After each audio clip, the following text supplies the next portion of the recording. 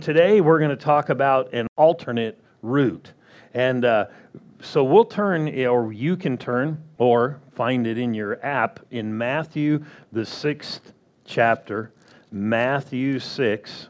And we're going to begin right here talking about an alternative route or a different path to take. Jesus said in John 14, I am the way, the truth, and the life, or literally, I'm the path. I'm the way. I'm the way, not a way, but the way. Jesus is the only way to God, the only way of salvation. He is absolutely it. You with me? Period. And we need to remember that Jesus is the only way, especially when we live in a world that wants to be tolerant, and then they tell you, you can't believe that. Right? They want everybody to be tolerant, and so then they want you to believe what they believe. No, we have to realize Jesus is the only way, and we need to know this. We believe this, stick with it, because it's the help of the world. It's what people need. And so if we would back down, then people could be lost, and the cost is too high. It's for too long. And so, Jesus said, I am the way. But I will say this, even once we know the way and we're walking in the way, there are going to be alternate routes presented to you. As a Christian, temptations are an alternate route. Anybody ever had one of those? Anybody having one of those? No, I'm having one right now. But people can be. They can be tempted. Good people. And they're tempted to do something they shouldn't do, and then they do it, and it costs them more than they wanted to pay. They didn't even know they were going to have to pay. But then there's the other side, that there are people who resist them, and they don't realize they didn't have to pay. But there are alternate routes. And so we're going to look at an alternate route today that every Christian will face, but we don't have to take it. You with me? Matthew, the 6th chapter, the 34th verse, and you're going to wonder when I read this, how in the world do you get an alternate route from this? Matthew 6, verse 31. Jesus is talking here. And again, he said, don't worry, don't worry, don't worry, don't worry, don't worry. And then here it says, verse 31, therefore, do not worry. He said, don't worry, don't worry, don't worry, don't worry, don't worry. Then he said, therefore, or because I said all this stuff, do not worry. Do not worry. Do not worry. Well, don't worry. If God just said don't worry, then we should realize there's something bad in it. I mean, if He said don't murder and don't do certain things, and then He just throws in don't worry, there might be something in there that's a danger. If worry meant nothing and was no big deal, then He would probably not say anything about it. Here's a side thought.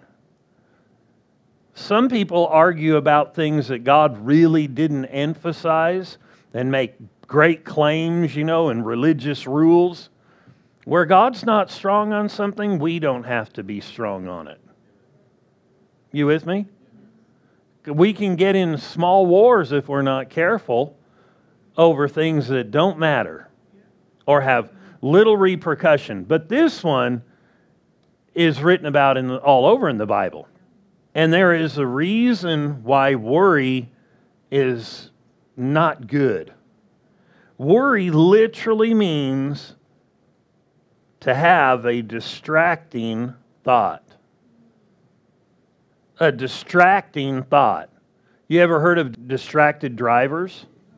How often do they post something, or there's a billboard where there's a car that's just got a picture, it's just totally smashed, they hit a semi or a semi hit them, and it's just the most brutal thing. And then they'll say, don't drive distracted, don't text and drive or whatever. Why would they tell you don't do that?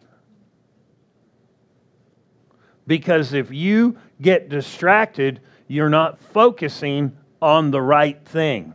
Know this about faith. Know this about strong faith. Know this about victory with God. It works when you're focused. It doesn't work when you're not focused. You with me? It doesn't. And so when he said here, do not worry, he basically was saying, don't accept distracting thoughts that would want you to put your, or would try to get you to move your attention. Are you listening? Get your attention on something and place it there, or accept this alternative way of thinking and focus. And I will say this concerning worry, it's always a negative, non-God directed way. It's another path. God presents one thing, and then worry or an alternative thought comes to your mind, and it presents a different path. How many of you know this? Not all paths lead to the same place. Anybody ever gone, I got a little bit of time, I'm going to go exploring, I'm going to go down this road. Anybody done that in your life? And then you take off down that road and you keep going and keep going. And you go, this is kind of cool. Maybe we'll be, and then it's a dead end. Or you're way off course. Don't think that taking worry thoughts will get us to the right place. Everybody okay? Why? Because it's called a distracting thought. You know, isn't it true if you've ever ridden a horse? I'm not an illustrious horse rider, but I have ridden a horse. And the idea of a horse is to get its head turned, because where its head is, it will go. Even when a horse goes to get up, they have to throw their head up first to get their whole body up.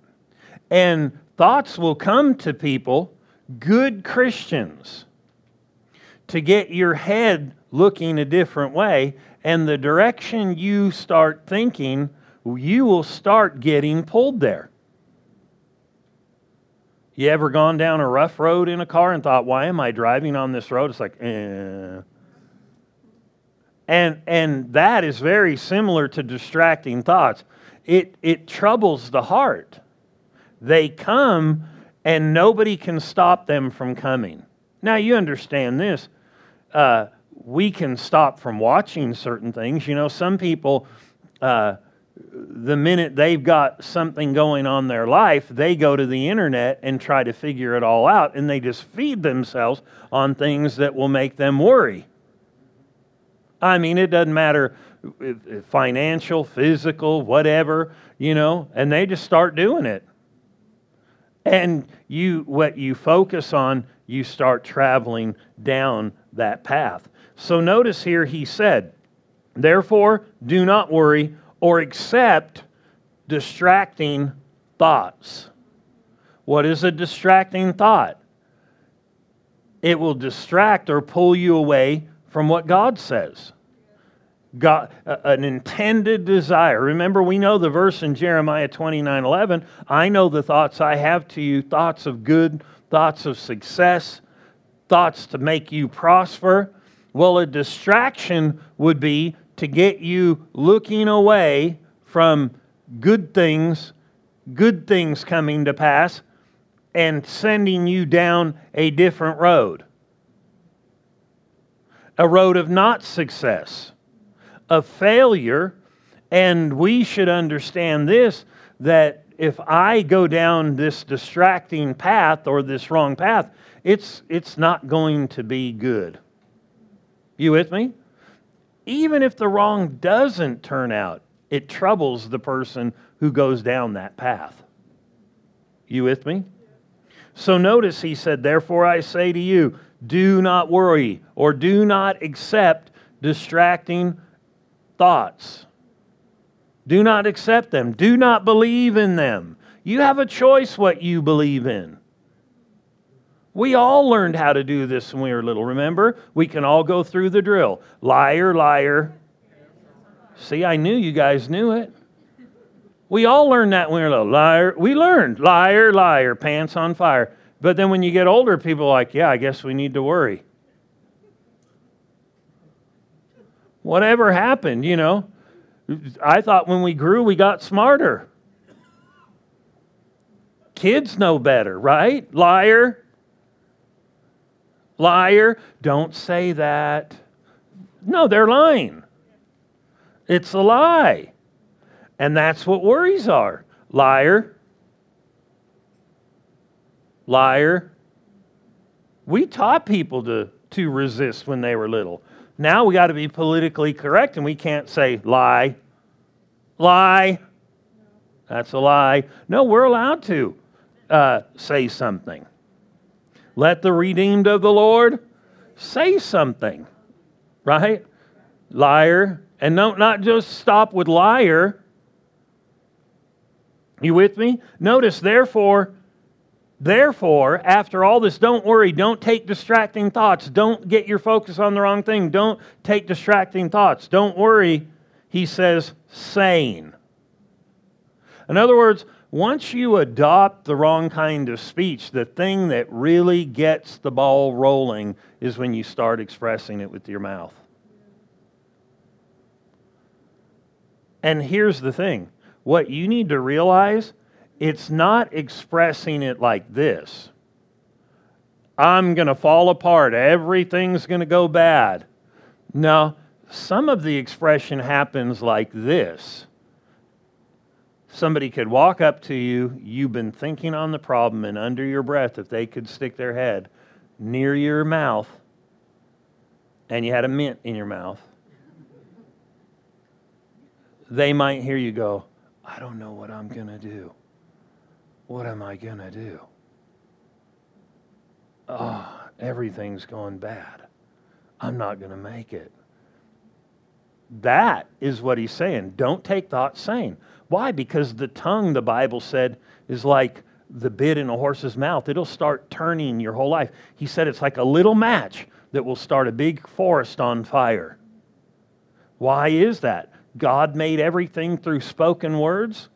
God made it so that if you would express things with belief, they would start functioning in your life. But see, the enemy tries to get faith to come too. But his is not faith, his is worry and fear. And it comes by hearing and by accepting it and then acting on it like it's true and beginning to speak it. And once you do, those laws get into motion. So you got to stop that, right? That's why he said, don't take thoughts that distract from what? What God says about you. How God looks at you. And he looks at you good. And then he said, don't take these thoughts sane. Start mumbling them. What shall we eat? What shall we drink? Where are we going to get toilet paper?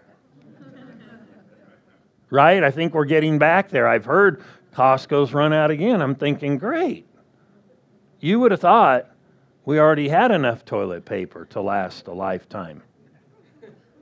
And people, what happens is the news will just tell you negative things. And then if you take that to yourself, then you're not thinking God cares about you and will provide for you. I mean, you got a tree in your front yard with big leaves.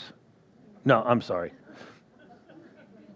That'll click later on. Somebody's going to go, gross. It was a joke. But you understand, God will take care of you. He will take care of you. And that's why he was saying, and he goes through all this stuff, why you shouldn't think on these negative things. And he said, I'll take care of you. And he does it for birds and all different things of the earth. And he said, therefore, do not worry. Don't start taking negative thoughts. When we start taking negative thoughts and saying, We're not believing we serve a supernatural God who multiplied the loaves and fish more than once and then rebuked the disciples saying, we could have done that again, a third time.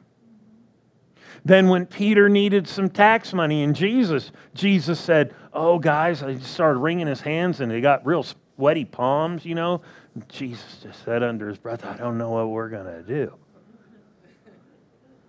No, he wasn't distracted. He said, go down to the water, throw in a hook. The first fish you get will have yours and my tax bill taken care of. Peter goes down and does it, and he gets a coin and a fish to eat. You with me? So he pays his and Jesus' taxes. But if you look in the Bible, provision, and we're going to need to walk in this, is supernatural. And if we start getting distracted like Peter did on the water, and Jesus said, why did you doubt? It was like a worry. All of a sudden down he goes. Circumstances and stuff is going to come in these days. We are told that. I've said this about, Christians. It's good to know end time stuff. No doubt about it. It's good for me to look at my watch occasionally. Somebody's like, yeah, are we almost done? No, occasionally. Occasionally. I can't look at my watch all the time. That would be wrong. It would be not productive. If I just looked at every time, all I did was look at my watch, and if all we do is look at end time stuff, it's not right. We should know about it, but it should be tempered. As a matter of fact, one of the things about learning end time things is it said, as you see these end time things start coming to pass, don't focus on them. Isn't that interesting? As you see them come to pass, don't focus on them. Oh, no, but I need to know about the end time stuff. He said, when you see them come to pass, don't focus on them. Why? Because it's a different path to worry. That's not going to help you. I mean, it will let us know certain things. But he said, when you see these things come to pass, look up, get your attention on the Lord. Why? Because where your attention is, that's what grows. And so he said, do not do that. Don't be distracted. As a matter of fact, he tells us this in Luke 21 concerning people who will get their attention focused on these distractions and troubles. He said their own hearts will fail them for fear. What does that mean? They're going to have a heart attack? No. It means their heart, the part where they believe, will fail because of fear. Your heart does not work by fear. It works by faith and confidence, and it works by your focus. That's why Jesus said, be careful of these distractions that will take you down an alternative route. So he said, here are the principles of it. You take these wrong thoughts that would want your attention, you begin to adopt them as a new belief, and you start saying. And isn't it interesting? He basically says you start saying lack and God won't provide, God won't take care of me, God won't help me. So he said, well, I'd never say that. Notice how it looks. Therefore, do not worry, saying. Don't take these distracting thoughts, believing in them, and speaking. What shall we eat? What shall we drink? And what shall we wear? It's about provision, protection.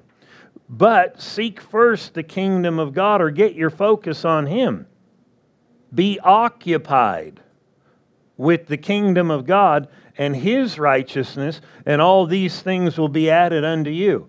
If you attract what you focus on, and you're only focusing on the distraction, you open yourself up to something that will suck things out of your life. But if you get your attention on Jesus and who He is, and then begin to let those things come out of your mouth and begin to declare, this is who God is to me. This is what God's doing for me. Notice we'll be speaking totally different. If you would observe the Bible, this is how people got victory, and this is how people failed. Remember the children of Israel? I've given you the land. Go up at once and possess it. And they looked and said, we're grasshoppers in our own sight. We can't possess the land. These are giants. They're going to crush us. We're just like grasshoppers. What are we going to do? They spoke worry and fear, and they didn't possess the promised land. 2 of them said, we're well able. God will deliver us. They didn't get distracted. You can find that type of thought from the Old Testament through to the New Testament. The ones that did keep their focus on the Lord and begin to declare and act, possessed the land, possessed the good. You with me? But ones that got distracted or taken down a different route, which we would call worry or doubt, it did not help them. They didn't succeed. Everybody okay? We can succeed. So he said, but seek first. Don't say these things. Don't speak worry. Don't accept worry. Don't get your focus on the wrong thing. But seek first. Be occupied with the kingdom of God and His righteousness, and all these things will be added unto you. Are you looking at things being added to you or taken from you? Are you occupied with things coming to your life or leaving your life? What's diminishing? If we will be occupied with what's coming, meaning what God says, our faith will rise. And when other people are worried, we don't have to be worried. Talk about being a witness. Talk about a witness. Can I get a... Never mind. Verse 33. But seek first the kingdom of God and His righteousness, all these things will be added to you. Verse 34, therefore do not worry. In other words, don't take distracting thoughts. That's what worry is, to get your attention away, to get you looking a different way. Therefore do not worry about tomorrow, for tomorrow will worry about itself. In other words, you're going to have opportunities tomorrow. It'll worry about its own things. Sufficient for the day is its own trouble. In other words, because some people will look at their life and think they'll start picturing the future being miserable. And it doesn't have to be. I mean, that's how Jesus even made it past the cross. It said He looked beyond the death of the cross to where He would be seated in heaven, and how people would be saved by what He did. And He said to us, we should use that same example. Learn to look beyond what you're presently facing. Learn to look beyond and focus on what He said. Are you with me? And these things will start to work.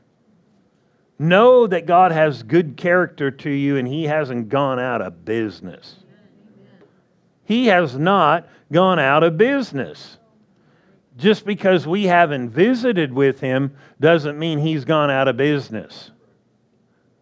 I'll tell you what, when I first gave my life to the Lord, I thought, this is nuts. How in the world can not everybody want this?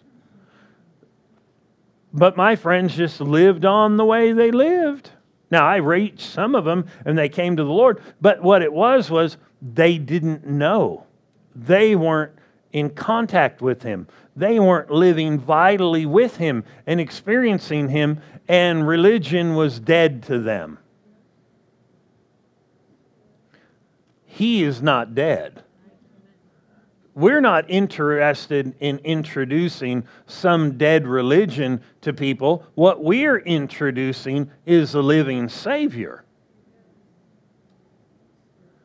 That's what we're introducing people to. We're not just introducing them to church.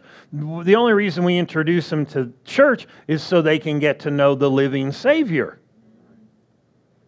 You with me? So that whoever comes can know Him personally, can experience Him personally and walk with Him personally. And then they'll find out He's in business and He is not done being who He said He was. Then you get people who are fanatical all of a sudden. What happened? It wasn't just religion. It was going to Him, knowing Him, and finding Him, and then life changed. Turn with me to Matthew 14. Matthew 14. We're talking about taking an alternate route, not taking an alternate route. But alternate routes are going to be presented to all of us. Matthew 14:31. This is the story of Peter walking on the water. He started walking on the water. He was experiencing the miracle-working God. He saw Jesus doing a miracle, walking on water. And, these guys had been around Jesus enough now that whatever Jesus was doing, they knew they could participate too. Whether it was casting out devils, whether it was healing the sick, whatever it was, they got to be involved in the miracle. So Peter sees, and the other disciples see Jesus walking on the water, and he thought, man, this is an opportunity to experience a miracle. Jesus, command me to do this same thing. Command me to come. And Jesus said, nah, this is just for me. No, he said, you could have a miracle too. You could experience this. In verse 31, he starts walking, but then we have a malfunction. A believer with a malfunction in the middle of a miracle? And then we say dumb things like, well, if you think you're perfect, try walking on water. It doesn't have anything to do with being perfect. All of us can do this. All of us can walk on water. Somebody said, well, I tried that in my pool. I'm not talking about that water. I'm not too concerned about that water. But I am concerned about the water, the troubled waves of life that come to everybody at some point. Notice this, Peter sinking now, and Jesus says something to him. Verse 31. Well, let's read 30. But when he saw the wind boisterous, what did that do to him? Distraction.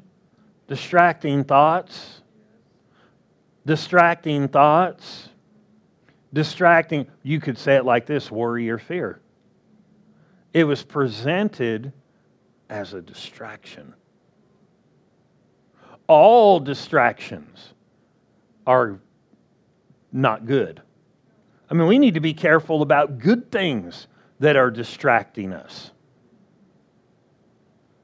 How many of a good people have been distracted by something, went down a path that was seemingly good, and you're wondering where they are with the Lord? We're not going to fall for that in these days. No, not me, not you. We don't have to. 30. But when he saw that the wind was boisterous, it was that way before. He was afraid. Here's an interesting thing. If we don't watch the news, there's some things we're just not going to know. You know what I mean? We don't know Philadelphia this week has had riots and burning every night. Somebody said they have. Yeah, if you didn't watch it, you wouldn't know. Great, is that coming to our town? You know what I mean? Those thoughts start to distract. Oh my. You can watch it. Now, understand this. I'm not saying don't watch the news. I'm not saying bury your head in the sand. I'm just saying it shouldn't be your focus. Because otherwise you can subtly move to think, oh my goodness, what am I going to do? We're going to do exactly what Jesus said. And here, Peter messed up. But I'll tell you what, aren't you glad for Peter?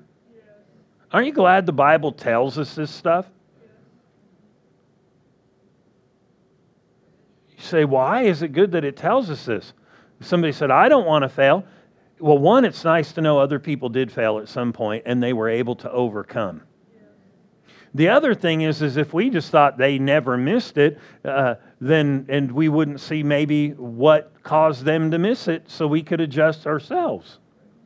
And so notice here, but when he saw the wind boisterous, he was afraid, or he worried. In other words, he got distracted and beginning to sink.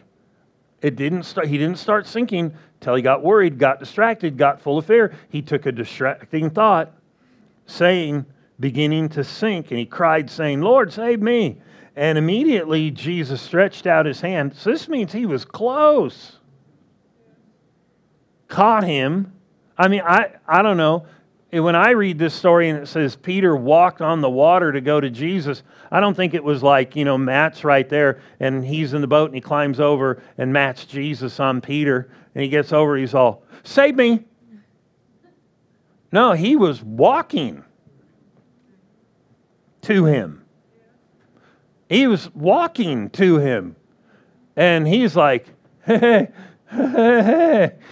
oh.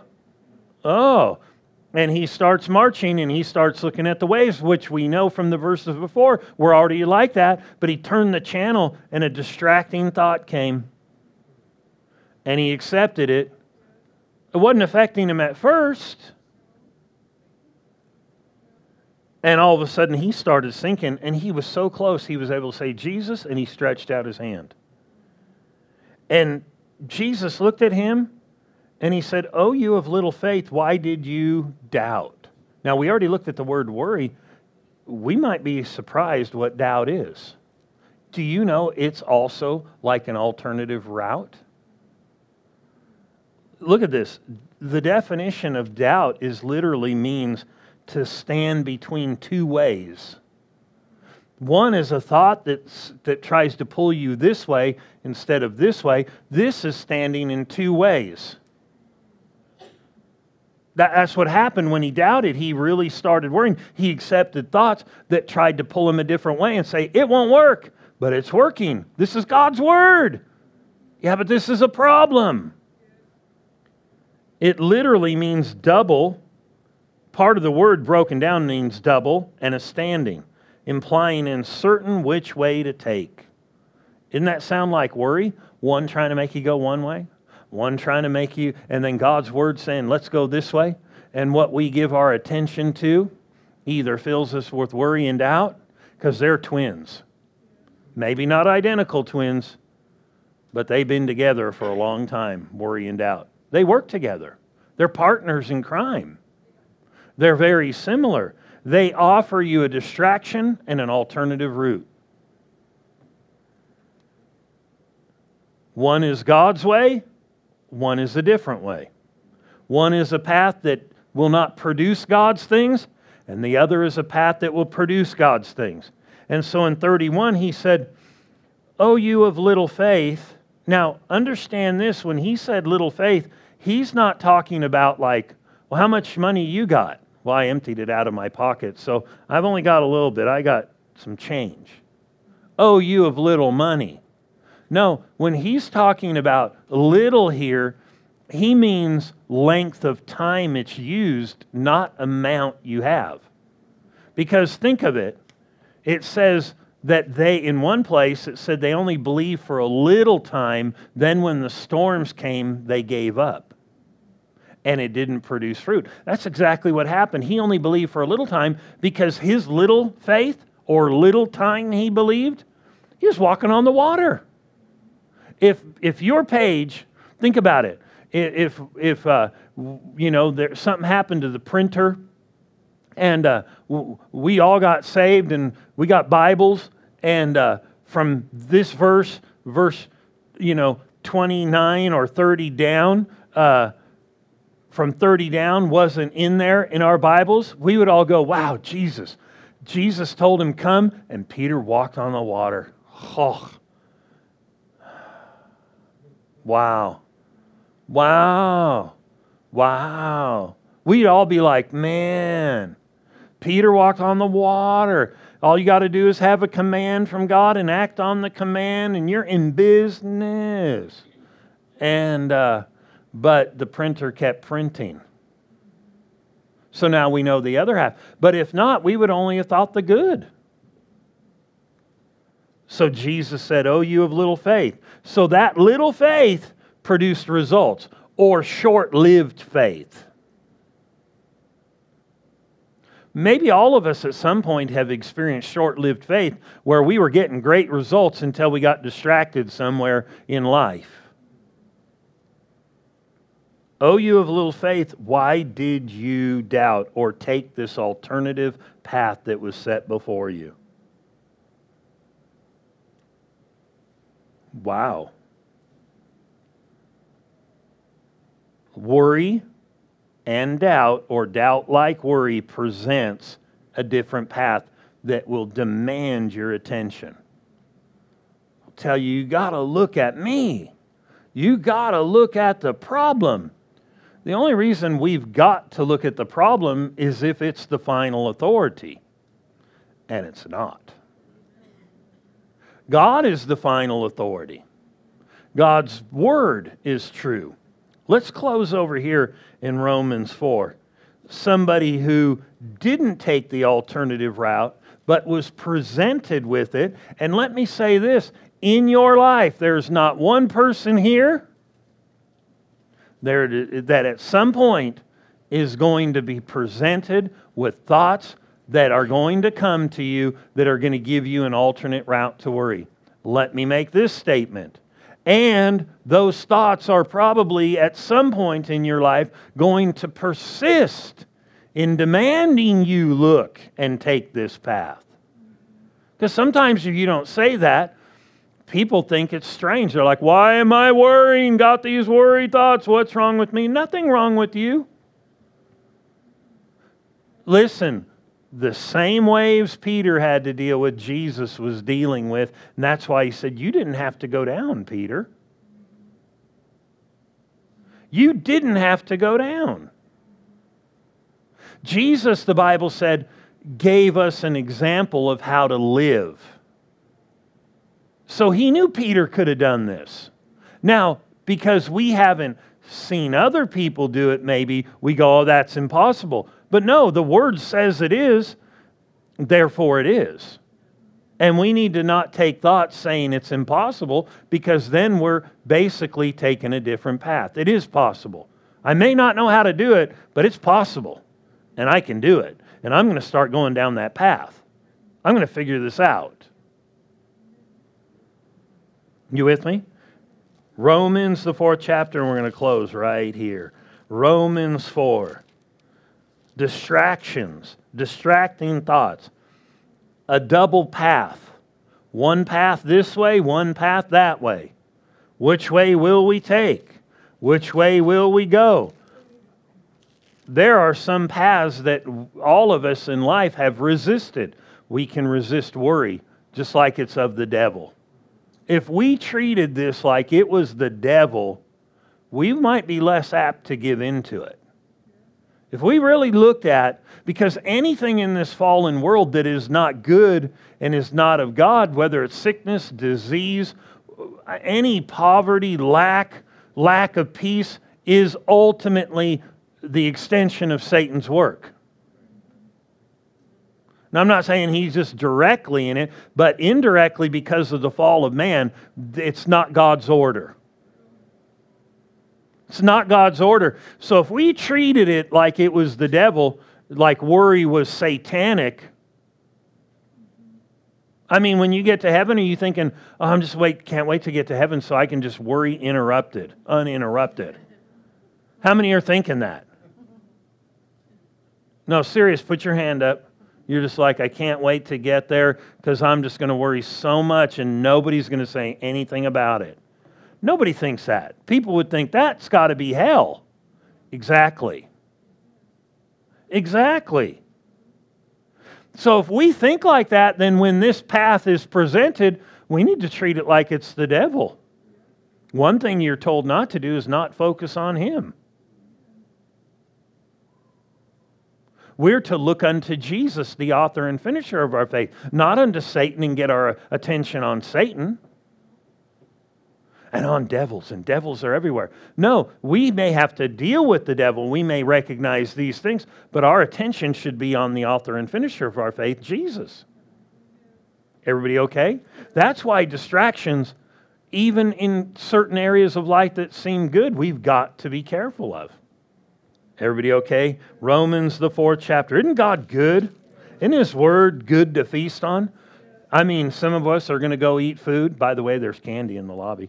Anyway, when we leave, but there's nothing like feasting on the truth and what it'll do for your faith and what it'll do for you to walk with God and know God's for you and you can overcome this junk. And everybody else around us might be sinking because of their stinking thinking, but we'll be able to just walk above and we'll be able to say like the psalmist did in Psalm 91, 1,000 may fall at my one side and 10,000 at my right hand are going to sink, but I'm just going to keep cruising all the way till Jesus comes.